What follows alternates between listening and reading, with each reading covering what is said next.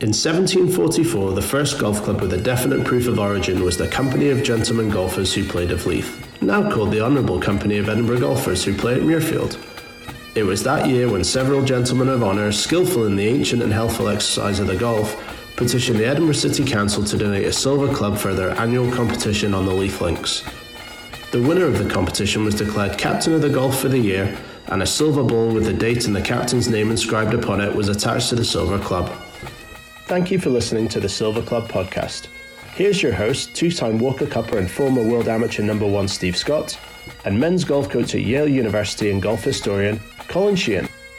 All right, Colin, welcome back to another Silver Club podcast. Before we get to our guest today in Global Golf Post, John Steinbreder, the senior writer and travel editor and course architecture guru for Global Golf Post, we've got to talk first about NCAA college golf. The finals were played recently at the Blessings course in Fayetteville, Arkansas. If our listeners haven't listened to the recent podcast we did with Lance Ringler, the college golf insider from Golf Week, you've got to check that one out. But this last 2 weeks was really all about college golf.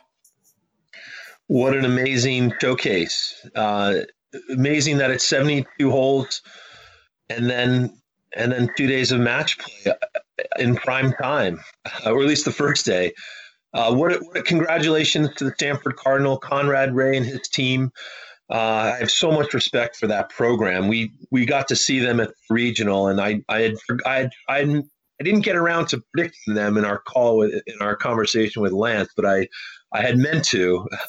Either way, they won the Pac-12. They ran the tables this spring. I'm familiar with a couple of their players. Brandon Wu and Henry Shimp I had recruiting conversations with, and I feel like I can make the case for Yale against just about any school in the country. And with the exception of Stanford, it's the one school where when a kid calls me and he says Conrad made an offer, I don't even push back. I just congratulate them. That is talk about a program that sort of really has student athletes and at the top of their game athletically and academically. That's impressive. The weather sure is a little bit better out in Palo Alto, I would say, too, overall. But the golf course at Yale is, you certainly have that in your back pocket. But definitely kudos to Conrad Ray and the Stanford Cardinal. And I know they've got tons of congratulations from their past alumni, from Tom Watson to videos from Tiger Woods online, and that's very cool stuff, and continuing the legacy out there. And can't forget the ladies. The ladies the week before, the Wake Forest women's team was very close. I pull for them. Living in Winston-Salem, North Carolina, like I do, right near campus. I certainly am a little biased on that respect, but the Duke Blue Devils gave them all they could handle. It was a really close match, coming right down to the end, and there was three of the five matches went extra holes in that. Duke narrowly beating out the Demon Deacons 3-2 in that 5-player match, and so it was. And actually, to show how I think the cool thing about match plays, it's so unpredictable, and you see how the matches play out. One of Duke's players, Gina Kim, actually lost her match to one of Wake Forest's top players, Amelia Miglaccio. She lost one down, but she didn't let that deter her. Yesterday, she went out in the first round of the U.S. Women's Open and is only one shot off the lead going into the second round. So, but college golf is alive, and college golf in the Carolinas for sure is certainly alive and well. I'll tell you what, though, that match between Texas and Oklahoma State on the men's side was compelling. It's amazing that you're right, that 5v5 in match play where you can only sort of win or lose a point does neutralize the advantage. Like, Victor Hovland and Matt Wolff can only account for 2, and they didn't even get a Cole Hammer just blitzed him after being down. I think he was down 20 plus strokes to Wolf in the stroke play, and it's amazing. Then all he has to do is pretty sick the first 9 holes, and he's on his way. And I was loving the sort of the action on the 17th and 18th holes there, and the birdie from the kid at Texas. That was insanely clutch to come in there with a towering 5-iron and a must-make putt. It's incredible. It's incredible the vicissitudes of match play in that format and having everything on the line there. That was as good as golf theater gets in any level at any time, and I enjoyed that immensely. Yeah, you're talking about Stephen Schiavone from Texas, who beat Zach Boshu from Oklahoma State in the 19th hole, basically in the dark.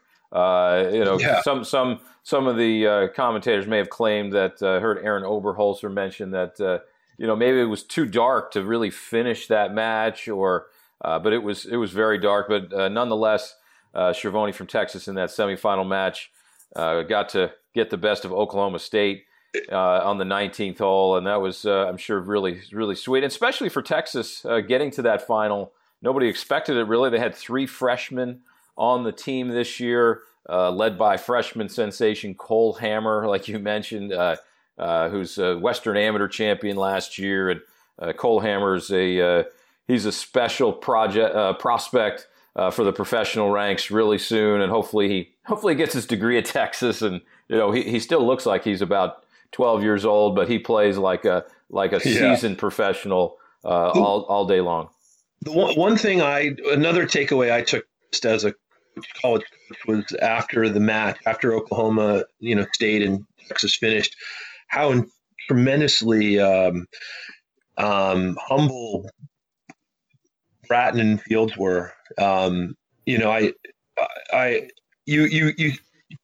Oklahoma State built up as this juggernaut, and I really admired how in the moment and how sort of thoughtful the OSU's coach was, and then how sort of gracious and humble on the Texas side. I really admire that. That was a terrific takeaway. Those programs are lucky to have each of those coaches. No doubt. They handled the loss with a lot of dignity and respect for the game, and at the end of the day, that's what really separates this great game of golf from every other sport you play out there. And there's no Bobby Knights out there. Yeah, I don't want to take a dig at another at college varsity facility. I have to admit that watching a couple days of golf on the Blessings not exactly whet my appetite to get out there. I might get killed if I try to keep a medal score around that golf course from the back.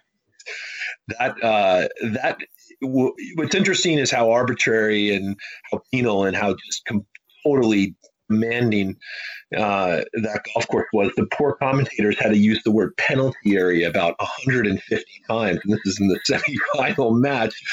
What were your thoughts about watching that golf on that course? Yeah, that golf course is definitely on the difficult side. I don't know what the slope and rating was, but had to probably max out the USGA system in that realm. But you've got to hand it to a facility, though. On the other side, you really have to hand it to a facility who's able to host both weeks. It's it's one of the biggest asks of all in all of tournament golf, I think, to host back-to-back weeks. You're holding your golf course hostage essentially for 2 weeks, and to have the college game come in, and there's only certain facilities in the country that can really do that, and isn't the talk really to move the NCAA out west to Arizona, kind of like a permanent home? Maybe you can speak on that a little bit more.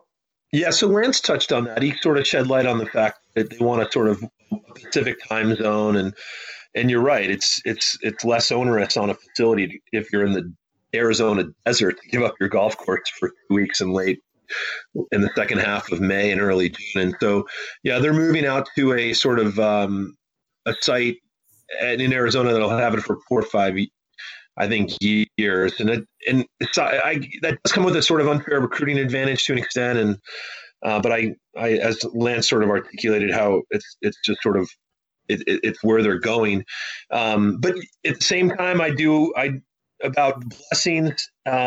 It did identify. It was compelling theater. The best sort of individuals in the world were at the top of the leaderboard. The best teams made their way in.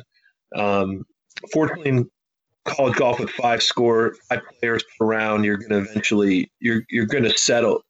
You're going to find the best players. But to me, I saw a lot of shots. One of my least favorite things about certain types of holes is where a shot that's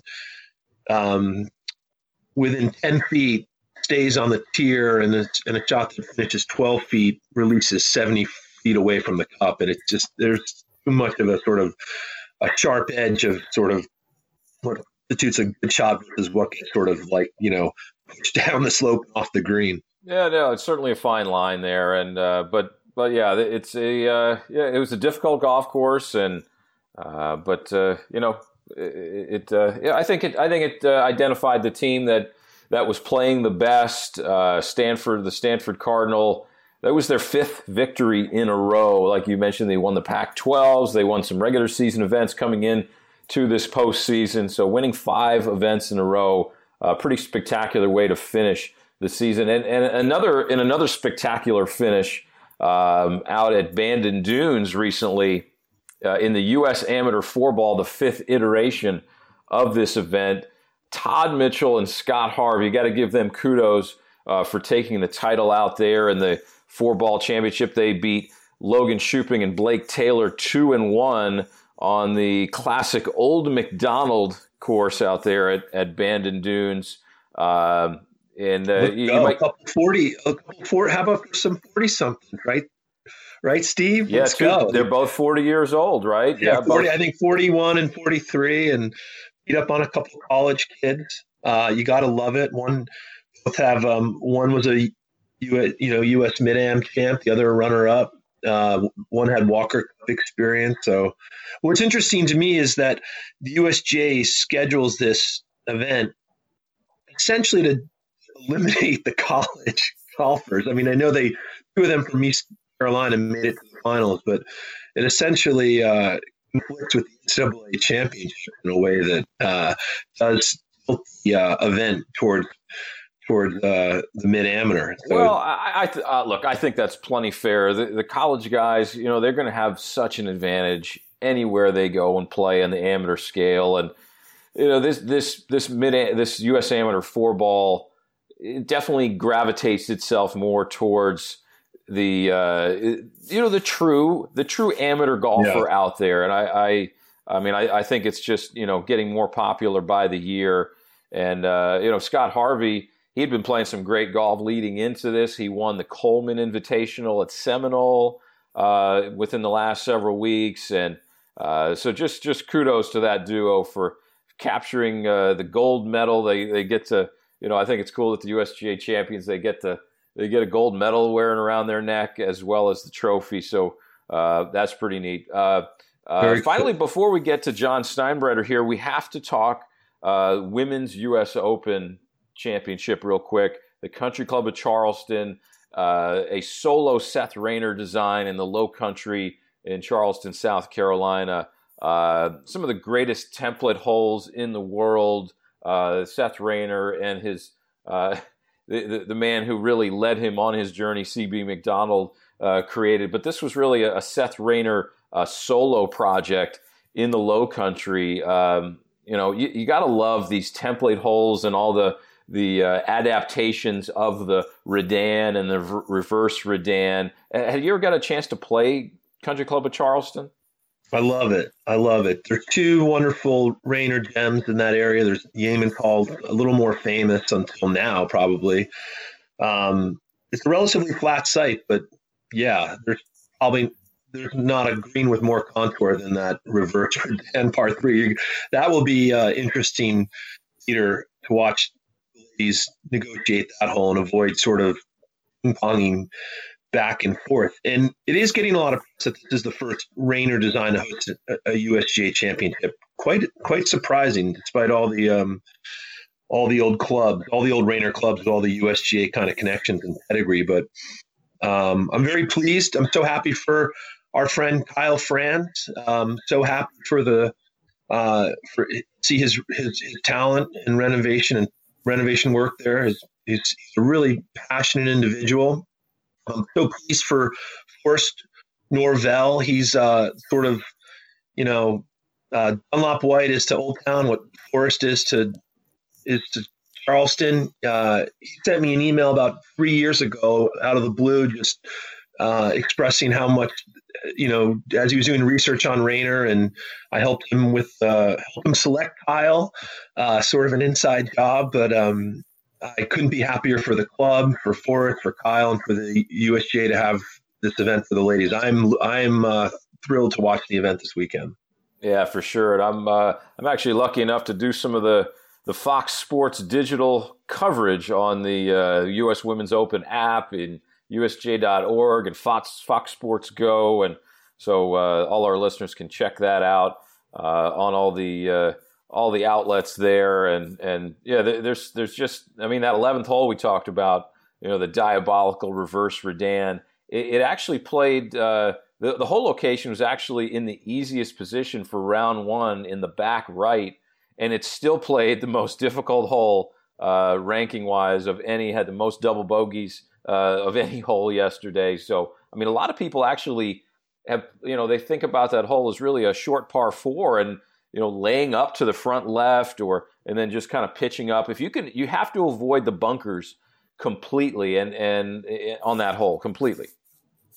This Redan might become more notorious than the seventh hole at the Redan at Shinnecock if by the end of the weekend. That's a sensible play. Everyone who grew up in the Met section, everyone knows the legend at Wingfoot about laying up in front of the third green there each day. Billy Casper did it en route to winning.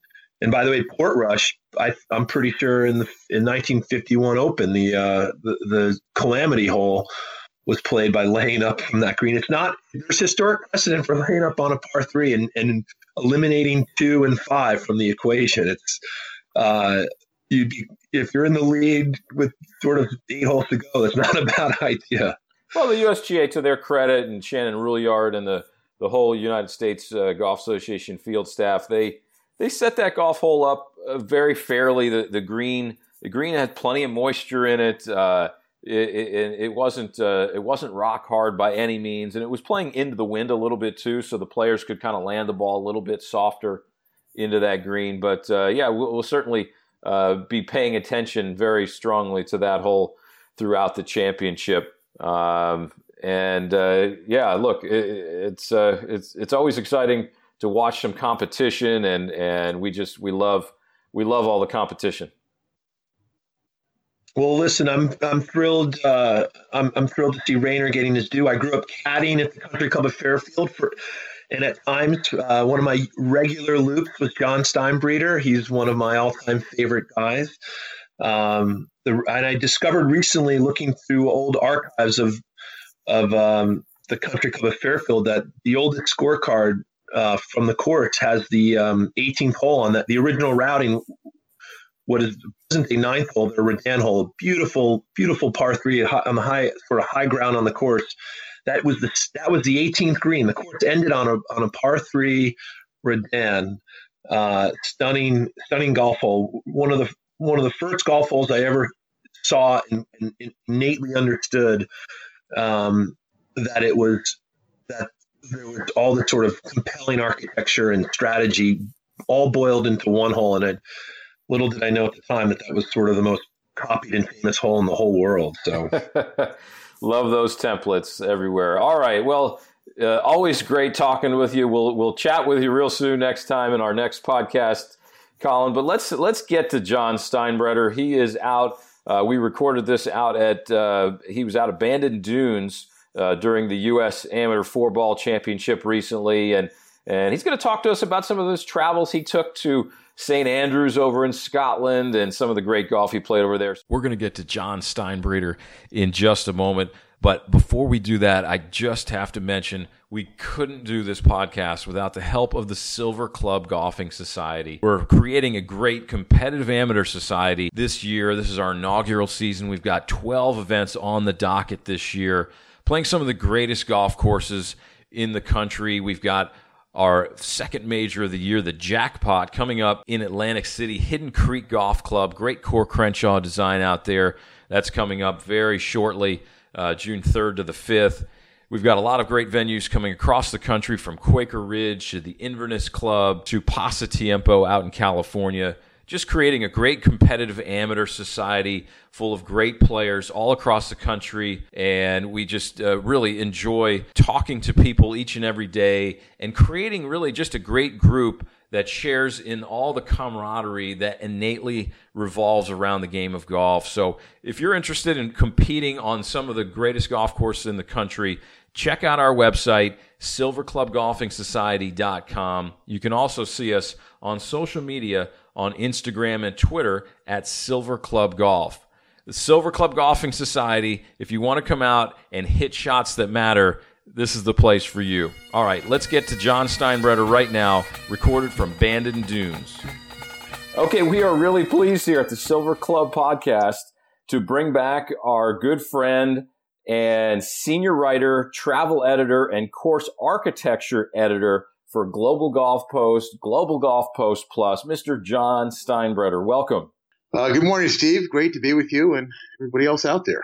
Oh, always great. Now, yeah, you said that you're spanning the world with everything that you're doing with Global Golf Post, and you were just over in St. Andrews, and you played some great golf over there. Do tell. Well, I had a really wonderful couple of weeks. I was in St. Andrews for a week, which is, just the absolute best as far as I'm concerned. It was my 31st trip of my life to St. Andrews, believe it or not. So I feel very much at home in what they call the home of golf, and did something for a travel feature I'm going to write that's kind of unique. I just planted myself in town there, and I stayed there for 6-7 days and didn't leave. Just kind of walked to the first tees of the Jubilee, the old course, ate in town, drank in town, walked around town, and didn't leave and just stayed there. And it was a really fun trip because you're not worried about driving places. You're not wearing yourself out of driving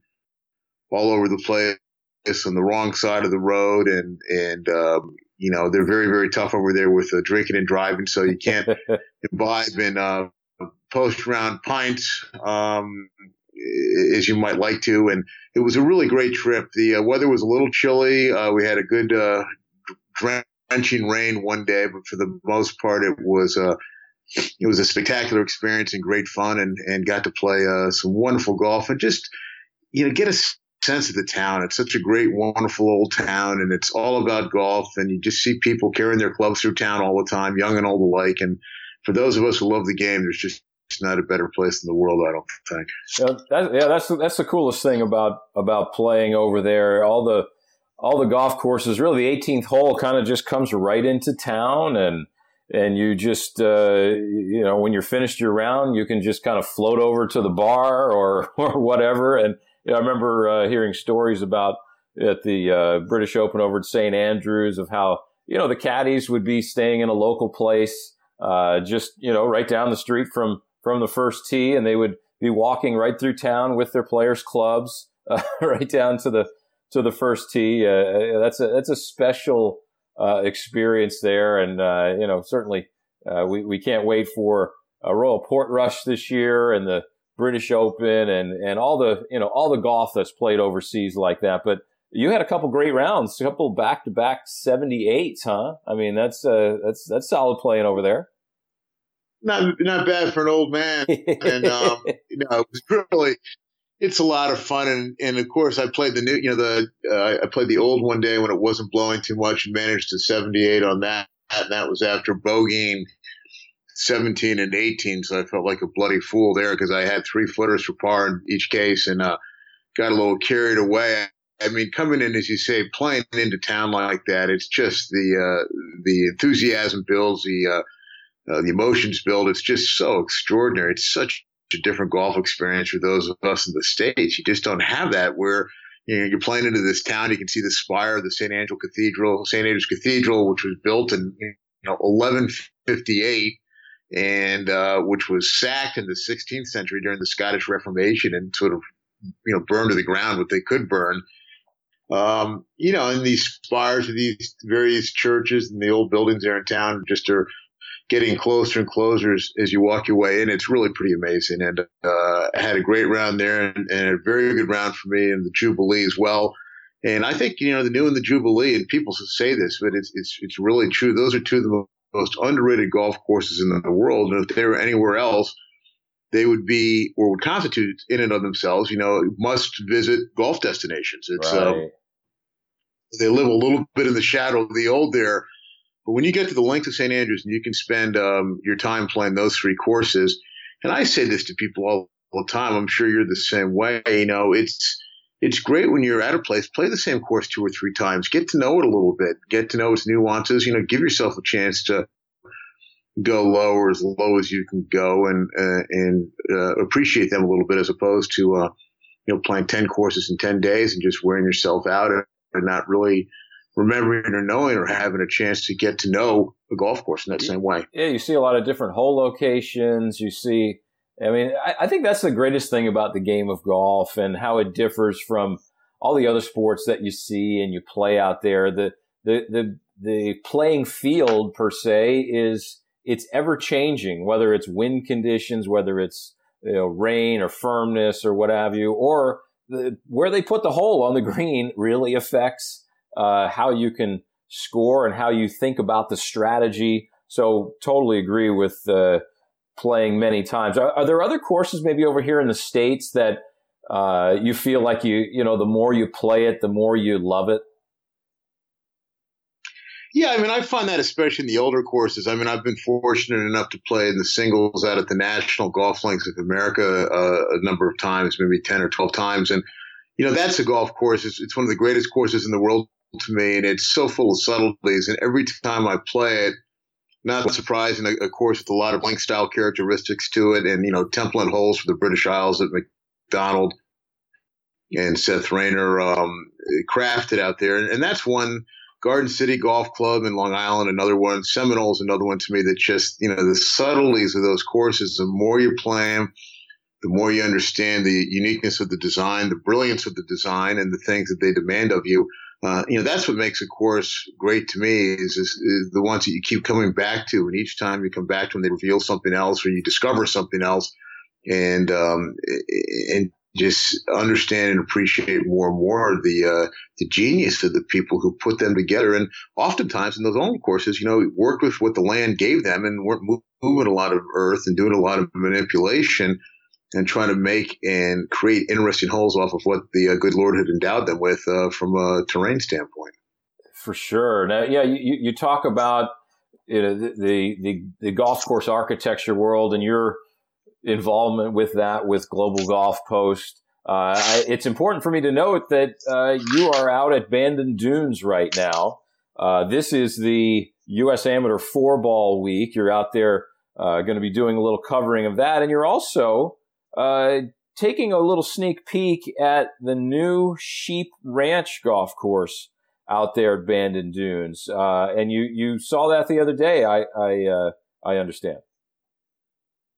Yeah, I got a tour out there on Sunday, and I was there for a couple hours late in the afternoon, and it is just spectacular. I had heard about it for years. I had never been out there before, and what it was 13 basic green sites that Tom Doak had put together for Mike Kaiser and Mike's partner Phil Friedman in the greeting card business back in 2001 and 2. When Tom had just finished up Pacific Dunes. And I don't think they were sure what they were going to ever do with it, but they bought the land because Mike and Phil did, because the land was available, it abutted their property, it was extraordinary property. But Mike was pretty extended. Bandon Dunes had just opened, he was building Pacific Dunes, and so nothing really came of it. It became sort of this cultish if you asked the right person the right question, you could sneak on there. There were no teas of note. There were no, rhyme or reason to it. And because of that, you really could only one group a day could go out there, and that was it. Huh. And it really, it was kind of a cool spot. And then a couple of years ago, they decided that they were going to finally develop it and turn it into an 18-hole golf course. So they asked Bill Korn, Ben Crenshaw to design it. And it's, on its way, and it should be open for preview play this fall and open for public play next summer. And 9 cliffside greens, water views on every hole.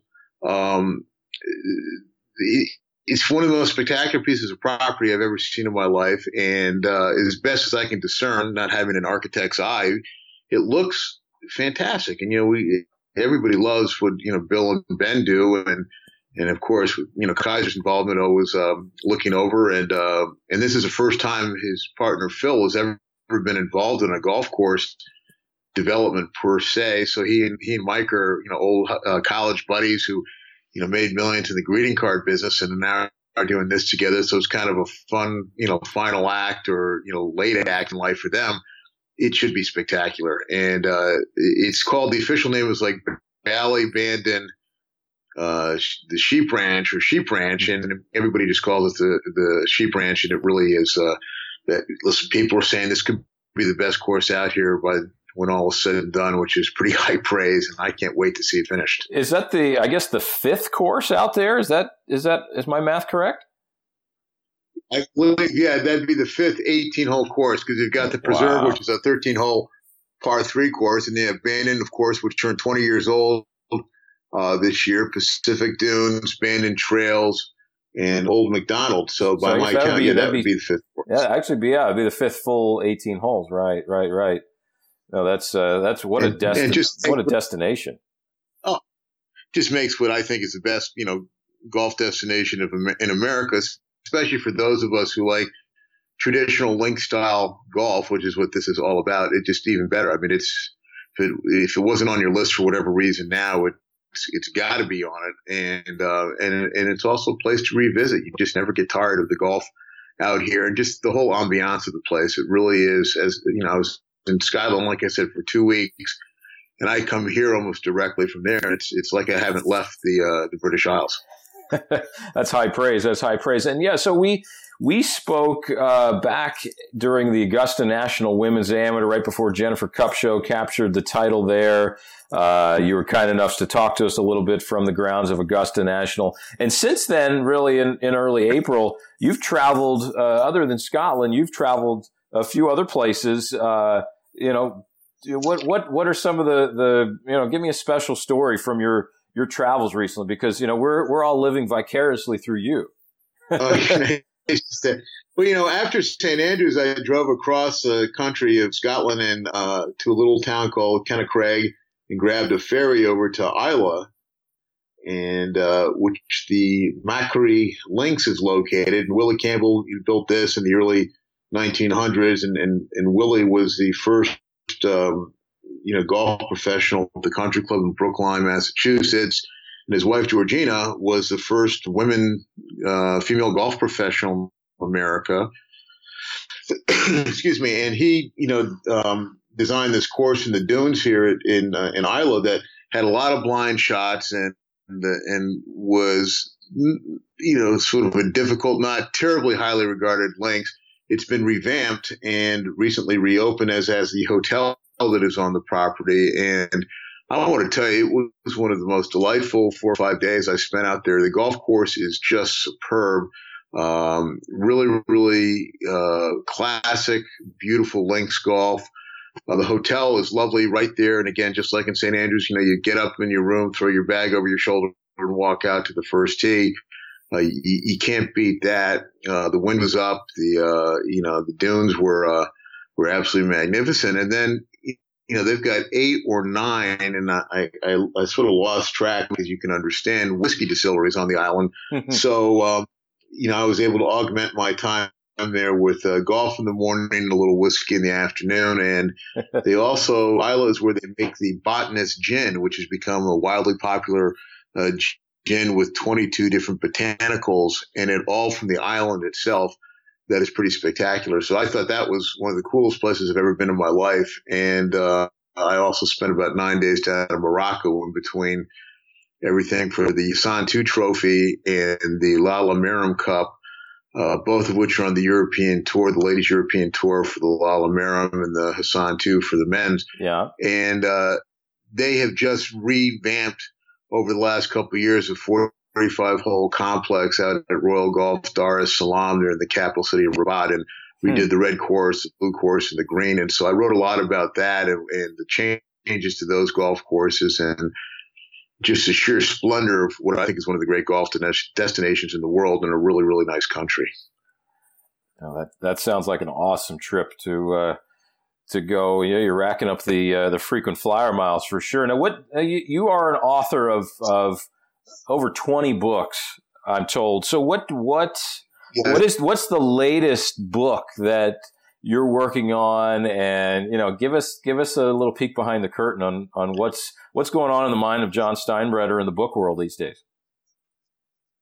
Well, I'm very lucky that I've been creating a little bit of a business here and doing club histories and books of that sort. And one of those I'm finishing up right now. I've had 20 published of all kinds of books, and one I've done recently is for the Royal Moroccan Golf Federation and Prince Moulay Rashid on the renovation and the revamping of the Royal Golf Dar es Salaam courses, and that'll be out next spring in time for the 2020 edition of that tournament. And that's been a great story because it was the Prince's father that started this idea to do this golf complex in the late 60s. He got Robert Trent Jones Sr. to design the courses. He created the Hassan II Trophy in 1971, the year after it opened, or really the year that it opened, that fall. Orville Moody won it. Billy Casper won it a couple of years later, and it's kind of been off to the races from there. And I've been having a great time doing that. I've been in Morocco now, I think 15 times. I just love that country.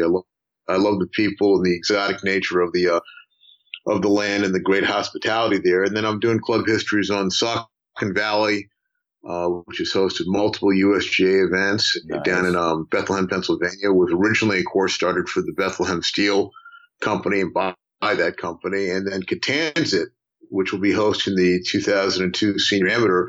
That's located up in Marion, Massachusetts, a classic William Flynn golf course right on the water.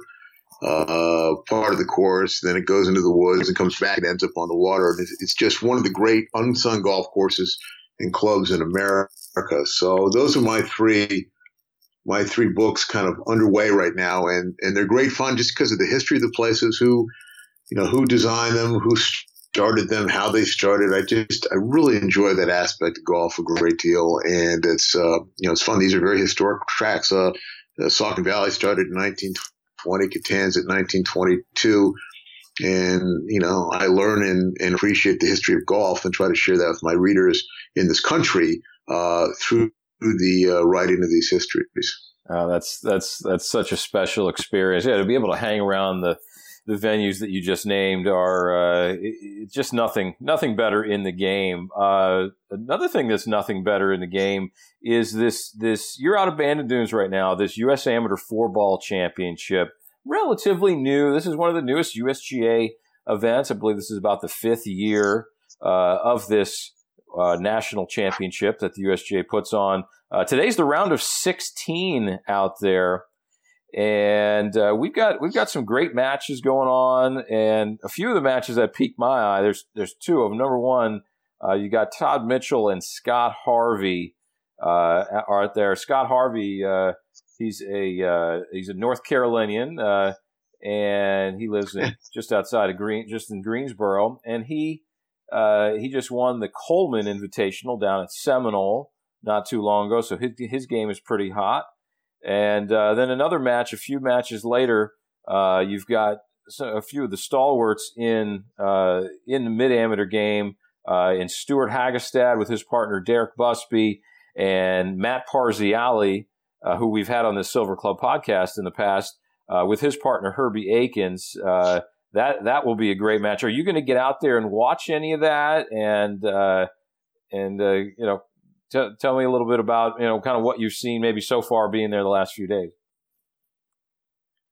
Yeah, I'm definitely going to head out and watch a little of that because Stu and Matt are playing against each other, and they go off at 8:24. So I want to see how that sort of works out. I'm also, Scott, of course, is such a stalwart and such a great player, so that'll be a good match. And I'm sort of watching the match went off second this morning with Kyle Williams and Greg Berthelot, I believe is how you pronounce his name, but.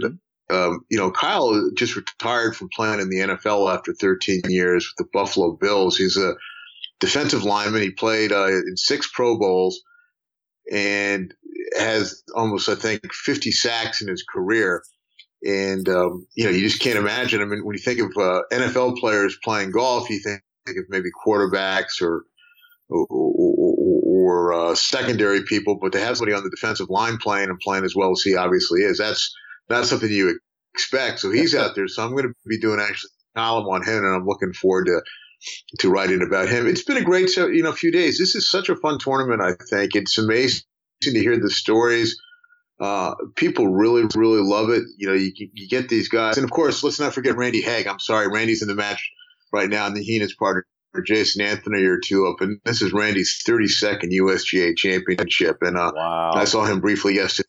I mean, what a stalwart. And he is 60 years old. He's still crushing it. And I give him a lot of credit. And he's out here with the kids because there's no senior division here at the 4-ball. But it's such a great tournament to see old college roommates, old high school buddies are sort of able to reunite and find a way to connect and play golf together. And it's really one of the great things the USGA has done in recent years is put this tournament together.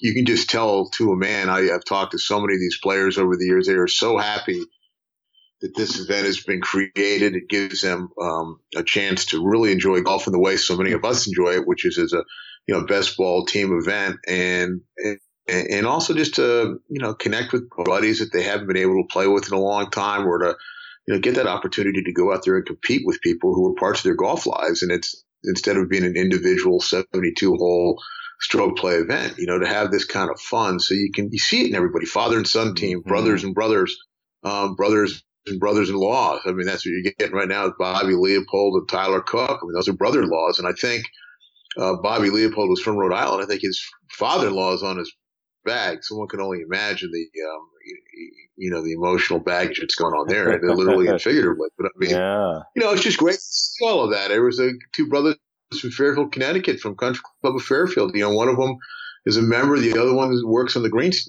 crew there, and is the assistant superintendent. They qualified and they were out here playing. They missed the cut by a couple of shots, but it's been great fun to watch. And like you say, we've got some real stalwarts here, and we've got some newbies that you don't know that well in this, and anything can happen in match play, and it should be a great finish today. They're doing 36, and then tomorrow, going down to the semifinals in the morning and the finals in the afternoon.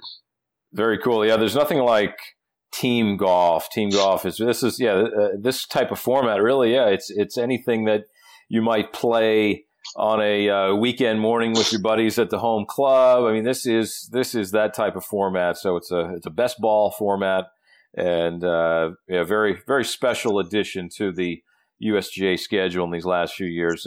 Before I let you go and get out there and watch the matches, talk to us just a little about what's going on at Global Golf Post, and you've got Global Golf Post Plus showcasing a lot of fantastic stories, and just really some of the some heartwarming stories, some really insightful pieces. Talk about maybe a piece you've done recently that you'd love to chat about. Well, sure. I mean, I think Global Golf Post, which is our Monday edition, and that's coming out. I just don't think anybody covers golf in that regard as we do. And I sort of a cool little thing that came out yesterday, I guess. You and I are talking. I can't even remember what day of the week it is. We came out on Monday, on the 27th. We have a little opening section called the Divot, and I wrote about being in St. Andrews and how all things lead to St. Andrews golf-wise. We all, as the Bible says, we all come from the Garden of Eden and Adam and Eve. And in golf, I say with much more plausibility. We all do come from St. Andrews, and I was thinking of being up in the cathedral and the cemetery there and seeing the gravestone for Alan Robertson, the first professional in golf, and the connection to my golf world, where I grew up playing the Country Club of Fairfield in Fairfield, Connecticut, which is a Seth Rayner course. And think of this real quick. Alan Robertson was a great club and ball maker. He hired a 14-year-old kid named Tom Morris to be his apprentice. So he got Tom to help him make these gutter percher ball or these feathery balls in his kitchen, which he sold out through the window, which made his kitchen the first pro shop ever. Wow. Tom Morris becomes Old Tom, opens up a shop in St. Andrews, has a locker room in it, and he rents out a locker one year to a young student at the University at St. Andrews named Charles Blair McDonald. McDonald gets to know Old Tom. They play golf together in the old. They hang around and talk in the shop. McDonald comes back to the States. He builds Chicago Golf. Then he goes and he builds the National Golf Links.